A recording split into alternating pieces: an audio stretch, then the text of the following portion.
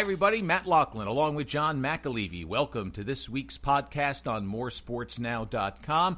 And though we are in the middle of July and earlier this week, it was hot and humid, it's still a good time to talk college hoops. And we are pleased to be joined by the preeminent college hoops maven in New Jersey. And I say that without fear of contradiction, Jerry Carino of the Asbury Park Press. Jerry, thanks very much for joining us, and thanks for giving us a few moments of your time today. Guys, it's 2 months and 1 week until the start of college basketball practice, and I'm counting the days, and it sounds like you guys are too. Oh, absolutely. I'm a big Seton Hall guy. John is a Big East guy. He's a Providence guy, but he loves college hoops more so than the NBA. He really is a college hoops maven, too. So when the word came out that you were able to join us, John's eyes lit up. So the end of the season, we crown Villanova as a national champion. They lose a bunch of guys to the NBA draft. The teams in New Jersey have some movement as well. I'm going to start with my alma mater, Seton Hall. We knew some of the players that were going to go. Their eligibility was up, but I didn't know that Shaheen Holloway was going to go. What's the impact of his decision to take over as the head coach at St. Peter's? So it's huge. I mean, Shaheen has been not only Kevin Willard's right hand. You could argue that he's been Kevin Willard's right side.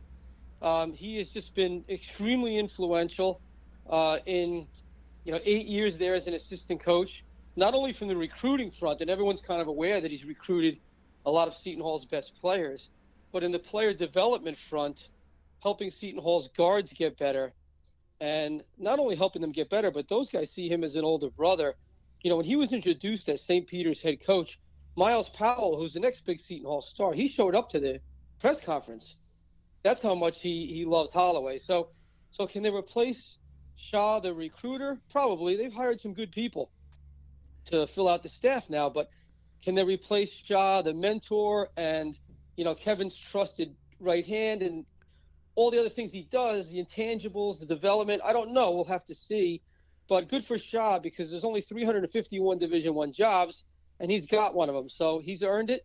But, yes, it's going to be some big shoes to fill. And my follow-up there is, yes, he has earned it. He's been very good at Seton Hall. Wherever he's been, he's been a guy who has helped elevate programs, et cetera, et cetera. With all due respect to St. Peter's, though, now John Dunn did fairly well there, and I give him credit, and he moved on. He's at Marist now. But what was the lure? Was it simply that there aren't that many jobs? Because from the outside, you could look at it, hey, I'm a head coach. On the other hand, does St. Peter's even have the wherewithal to compete in the MAC? Is it a dead-end job? That's a great question. And so that's why the things you raised, Matt, on both sides is why Shaheen wrestled with the decision. It took him a few days. There were some negotiations with the St. Peter's side. So it took a while for him to come to the conclusion that he's going to take it. It's because it is a tough job. John Dunn is considered to be an outstanding coach, and he made, one NCAA tournament there in 13 years. So, yeah, there's a lot of work to be done there. The budget's low, although I guess Shaheen got some guarantees that they'd spend more on the team and on the staff. But, in the end, it was a local job, and that's the thing for Shaw. Shaw wasn't getting national attention. He didn't have a lot of offers for head coaching jobs. I mean, people weren't beating down his door. People know Shaheen locally. And so this is a local job where his recruiting base remains the same. People know him around here. They respect him. And plus the AD is a former Seton Hall guy, Brian Felt, who was associate athletic director. The security there's trust there. And so all those factors lined up. They did give him a nice raise from what he was making. He has some job security. So I understand why he took it. He may not have gotten another shot to be a head coach. So he's in a place where he's familiar and comfortable with, and that matters. So good for him, and we wish him a lot of luck. And I don't know if Seton Hall and St. Peter's are going to play.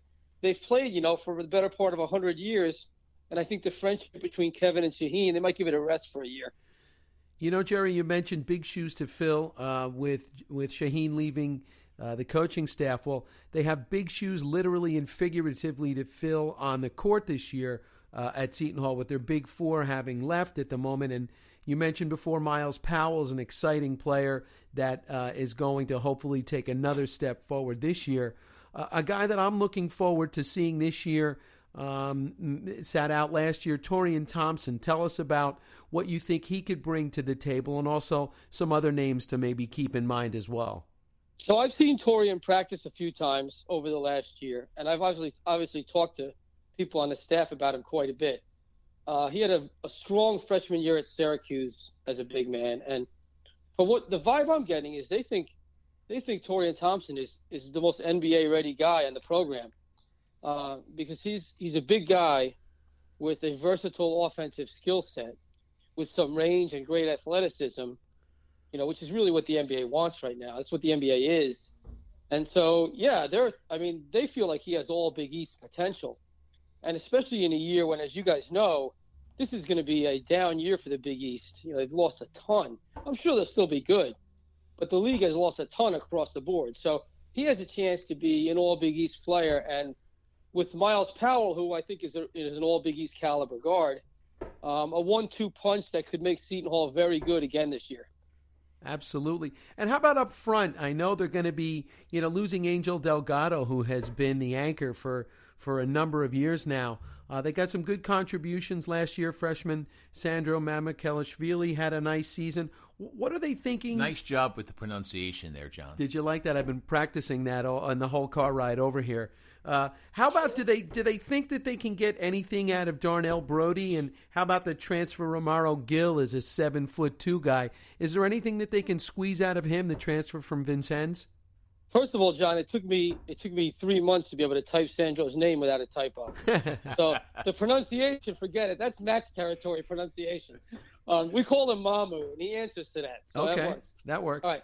Here's the thinking is this, that Mamu is ready to take a big step. He had flashes last year. I saw the first practice of the season I saw last October. The guy I wrote about was Mamu, because I'm like, wow, this guy's really good. People don't realize how good he is. He has that European big man all-around game. Handles, passes, high basketball IQ, can shoot. But he kind of got buried as the season started in the depth chart, Seton Hall had other guys who would kind of earn the minutes. But as the season went on, he started to really contribute. So they see him as an integral guy. I think he's going to play a huge role alongside Thompson, and they'll make each other better, and they'll help each other. The other guy, you mentioned Romaro Gill. Romaro Gill is enormous. He is just a giant of a guy. The junior college transfer who redshirted last year. And, yes, they see him as being the backup center, but a backup center who can, not just in name only, but who can play 10 to 15 minutes. And the term I've heard with him is shot blocker. He's a guy who can protect the rim, and they haven't really had that. Angel was a different type of big man.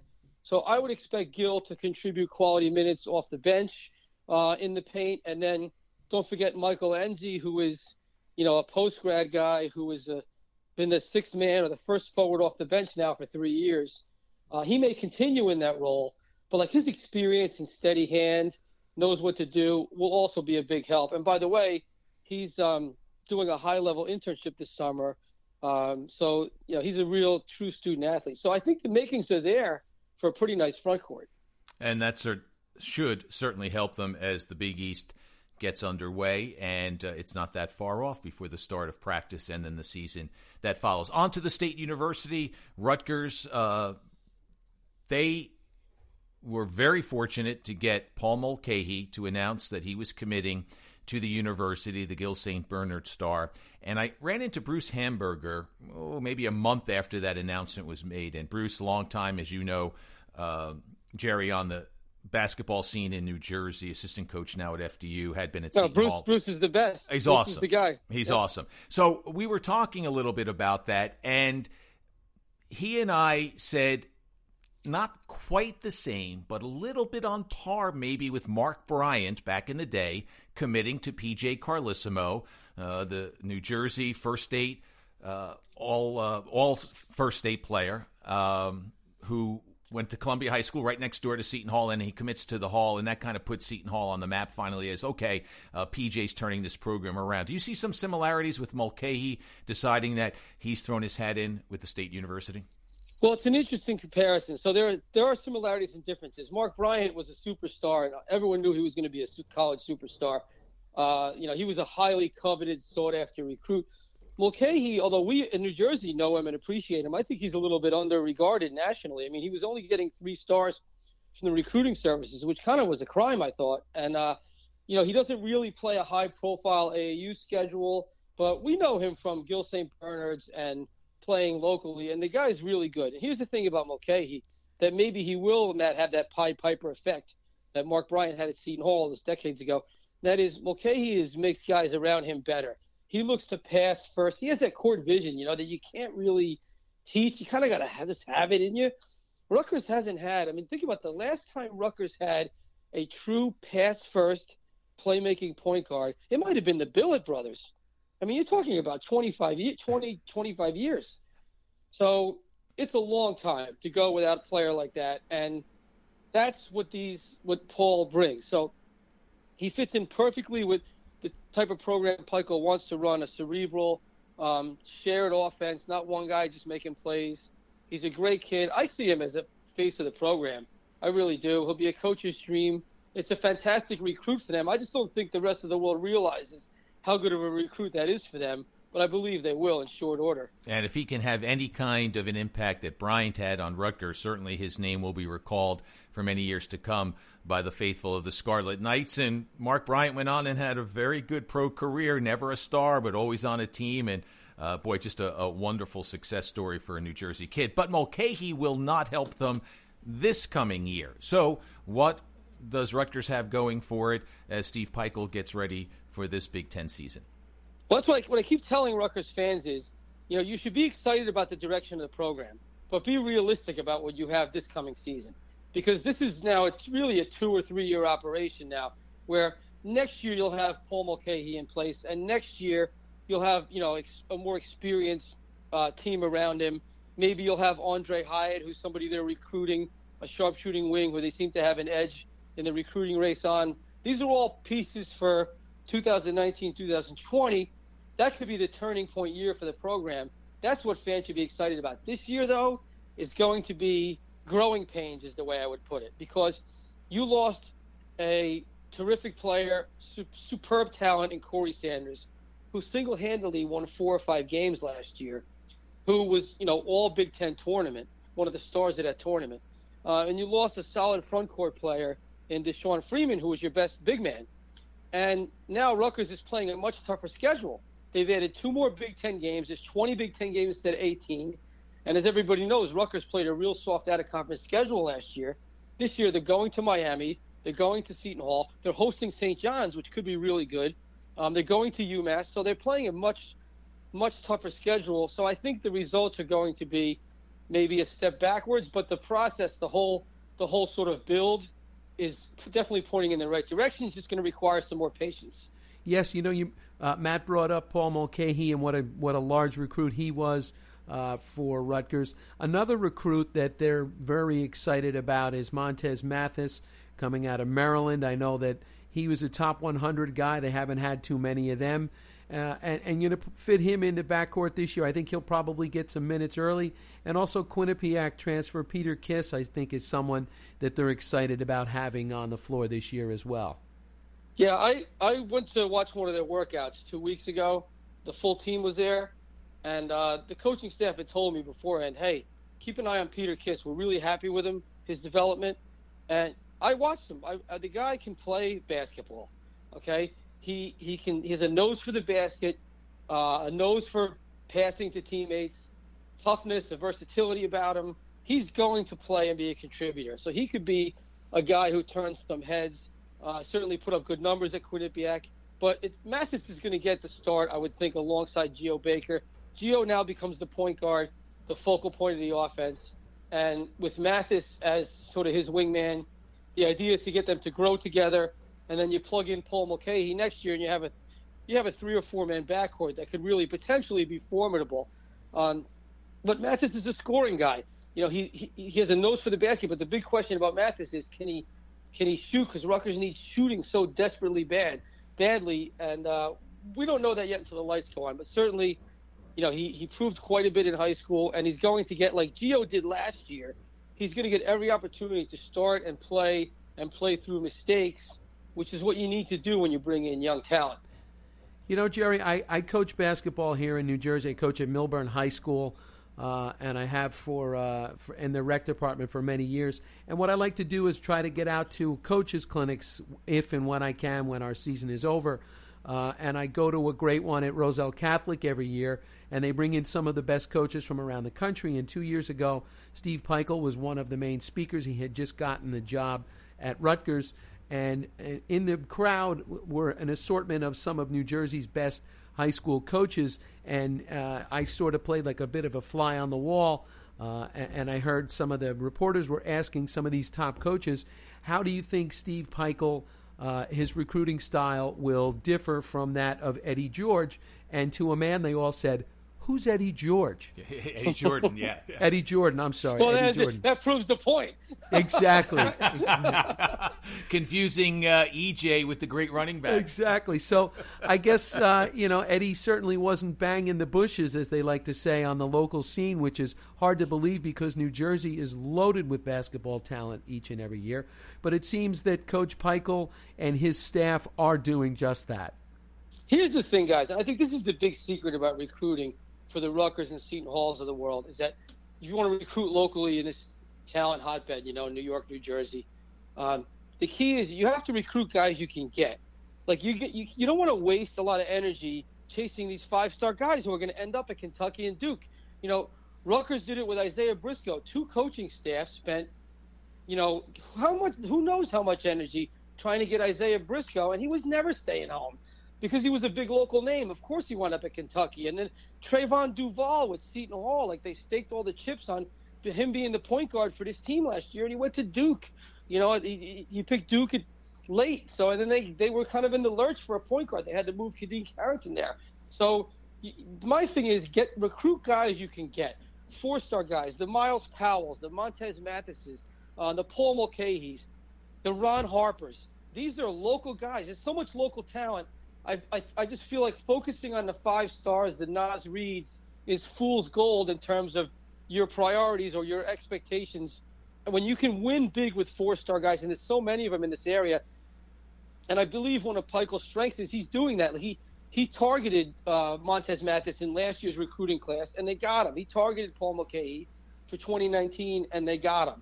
He targeted Geo Baker when he got the job, and they got him. Now they're targeting Andre Hyatt, a 4-star, sharp shooting wing, and they have a chance to get him. So these are guys from the Northeast, from New York, New Jersey, the Baltimore area, who you can get, and that's the big key. And Peichel seems to understand that in terms of setting his recruiting targets. Talking about targeting 4-star recruits that you can get, I know there's one that will be playing his freshman year in New Jersey this year that not too many people would have figured would have made his way to Princeton University, and that's Jalen Llewellyn from Virginia. I know he was being looked at by a lot of the major conference schools, and for him to pick Princeton and Mitch Henderson's program, what a shot in the arm that is, and a surprise.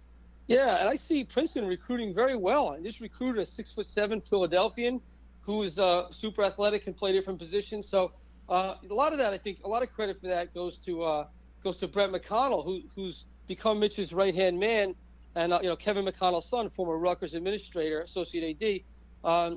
Brett's a rising star in the coaching fraternity, recruiting trail, and Princeton's tough because you have to have all these academics in order also to get in, as well as be able to play basketball. And so here's the thing about Princeton that's interesting. You get a guy like Llewellyn into Princeton. Guys don't transfer out of Princeton because why would you forsake a Princeton degree? So retention is a big thing in college basketball now, but Princeton's bringing in talent. They're probably going to keep that talent, and they're going to be good. So that's a fun thing to watch. They got a nice tradition that Mitch is a big part of, and there's no doubt that's a program to keep an eye on. What about some of the other Division I teams in New Jersey? Monmouth, is the bloom off the rose a little bit with King Rice there? Yes, there's some issues. There's some things going on at Monmouth. So I mean, there's obviously they had a great run. How much of that was attributed to Justin Robinson being this diamond in the rough, this uncovered gem that they got? And of course, Monmouth has to get credit for that. But a lot of that was attributable to him.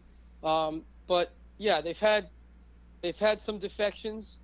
They had some surprising guys leave. There's some, they just had a player who had gone to Roselle Catholic who they yanked a scholarship from in June, Pierre Sarr, who's heading into his senior year, which is unheard of. So, yeah, I think so. Now, listen, King Rice has done enough there to have some security for sure. I'm not saying he's on the hot seat. He's earned some security because the program was in bad shape when he got there. But, yes, there's no doubt that whereas one time, King was being discussed as a guy who could be a high major coaching candidate, I think he's got some work to do to prove that he can, run a program without the drama, some of the defections and revolving door stuff that's going on there right now. There's no doubt. So Monmouth, I think they're in a rebuilding phase, but can they get their house in order and get it back on track without a stud like Justin Robinson? I don't know. It's an open question right now. And where does FDU fit in their conference? Well, they've been competitive in the mix for the last couple of years. They got a really nice coaching staff. Greg Herenda, Bruce Hamburger, as you mentioned. They've done a solid job recruiting Jersey guys. There's another. I know you guys are aware of the Datica brothers. There's the cousins and brothers. The name Datica. Yep. Huge basketball family. They got one, a 6'8" kid from Jersey, from North Jersey, Bergen County, I believe. So they have done a good job recruiting more under the radar local guys, and they've been a middle of the pack to upper of the pack contender in the Northeast Conference. I think that'll continue. St. Peter's is kind of starting over with the new staff, but Shaheen's going to bring some talent in there, so I wouldn't be surprised to see them. You got to give them a year or two, but I wouldn't be surprised to see them have enough talent to compete in that league within a couple of years. NJIT, another place where they kind of started over with Brian Kennedy, who's a great guy with lots of connections. Started to play better last year toward the second half of last season. He had a sort of a rough transition year when he took over for Jimmy Engels because Damon Lynn, who was all-everything guy there, got hurt in Brian's first season. So now he's getting his own people in place, starting to get up to speed. So that's a league in the Atlantic Sun they can compete in. And like I said, they did come on strong at the end of last season. So, Riders coming off of a very good year where they won the regular season in the MAC. They lost in the crazy MAC tournament, which all the top seeds tend to do. But they got a couple really good young players, backcourt with some talent. So I wouldn't be surprised to see them back in the mix. So on the whole, I think, Jersey basketball is, listen, we're not North Carolina, we're not Indiana, but I think it's in pretty good shape, and there's a lot to look forward to this season. Well, we look forward to your coverage of it. We're speaking with Jerry Carino of Gannett and the Asbury Park Press. Last one, Jerry, you've done a great job telling us about what's happening locally. Now, last question about the national scene. What or who are going to be your favorites going into this upcoming season? Favorites to win a national championship? That's a great question. Well, listen, Villanova is obviously, I don't want to say starting over because they returned 2 of their top 6 players, and they're bringing in some talent. They're still the favorites to win the Big East. I still think they'll be a top 10 national team, as crazy as that might sound after losing 4, first-round draft picks or high draft picks. And you're looking at the Big Ten, which is going to be in for a bounce-back year. Michigan State, okay, they obviously lost a fantastic player in Mikal Bridges, but they're going to be very, very good. Most of the team comes back. So there'll be a power coming out of the Big Ten. The Kentucky, listen, my thing, guys, is not – I don't like putting these teams with all freshmen and ranking them number 1. That's not my thing. I haven't done that with Kentucky and Duke the last couple of years. Let them prove it on the court. So that's, remains to be seen. They're going to get votes for number 1. That remains to be seen.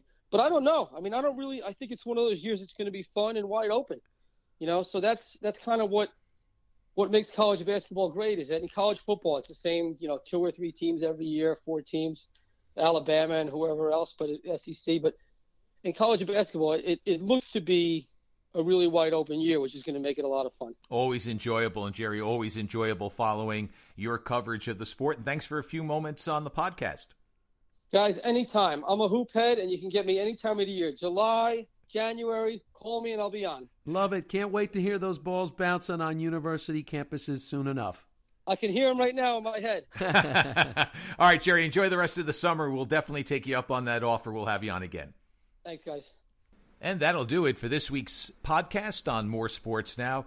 Great show, John. Really enjoyed Jerry's insights. He is a man who's got it all covered. I was going to say, couldn't we find a guest who knew a little bit more about college basketball in New Jersey? Wow.